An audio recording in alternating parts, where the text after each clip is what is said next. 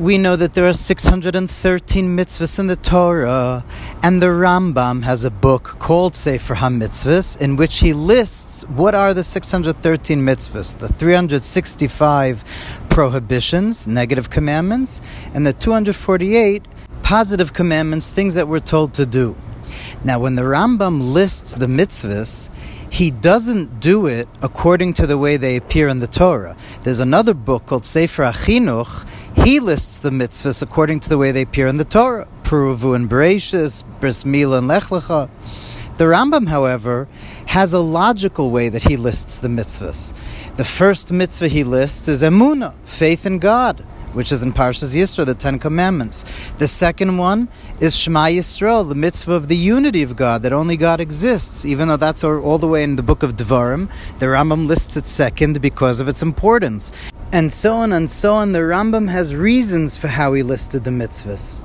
But the Lubavitch Rebbe asked in this talk that we've been learning since yesterday that seemingly you would imagine the last mitzvah should be a grand finale, as indeed in the Torah the last mitzvah is the writing of the whole Sefer Torah. Makes sense. But that's not what the Rambam lists as the last mitzvah. The last mitzvah, according to the Rambam, is the mitzvah from this week's Parsha, Lodun B'dinei Nachales, the mitzvah on courts to make rulings when it comes to inheritance, the laws of inheritance. You know, this week the daughters of Tzlofchad came and they said that our father didn't have sons, only daughters, and then there became all the rules and regulations about inheritance.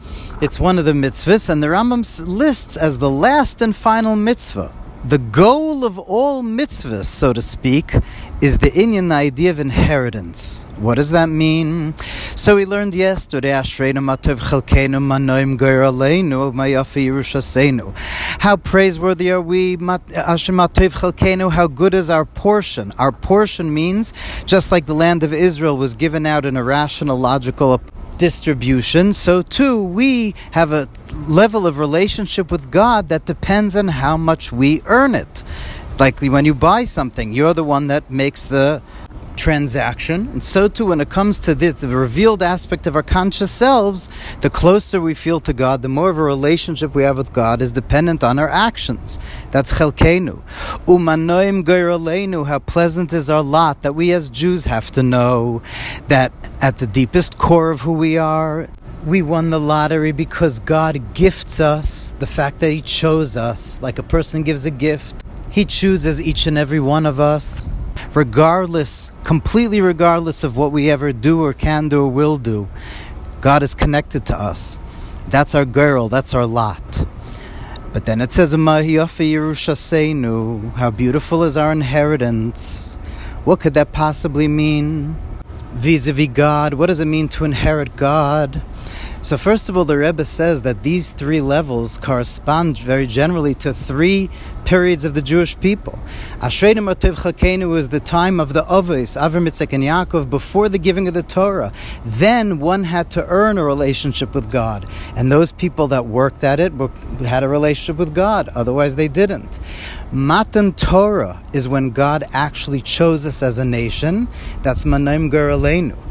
And Mayafi Yerushaseinu, inheriting God, that's going to happen when Mashiach comes.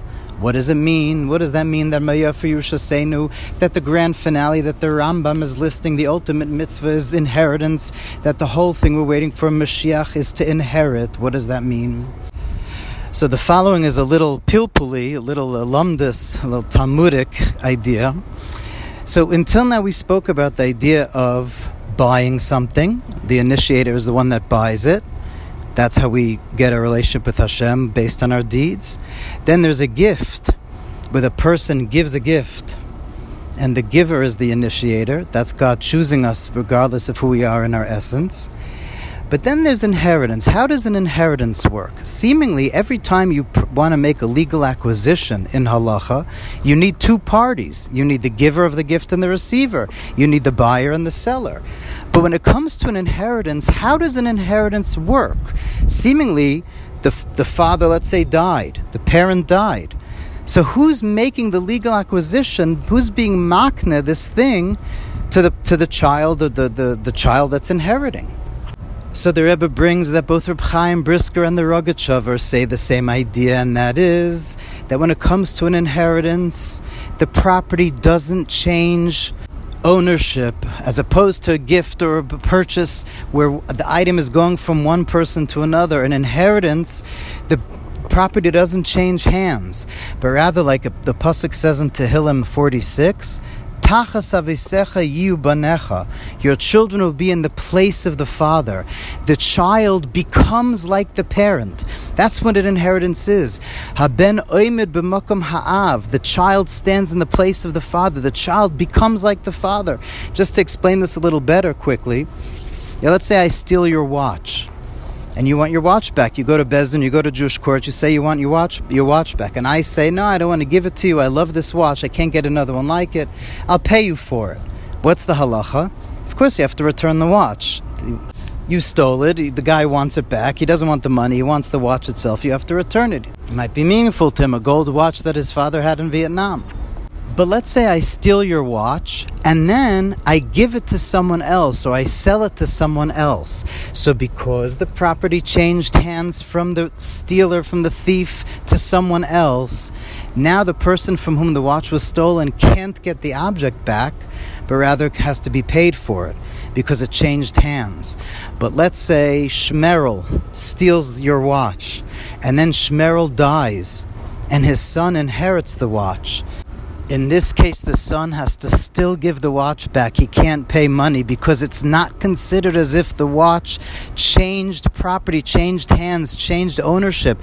Inheritance is that the child becomes the father, and then automatically whatever belonged to the father now belongs to the child.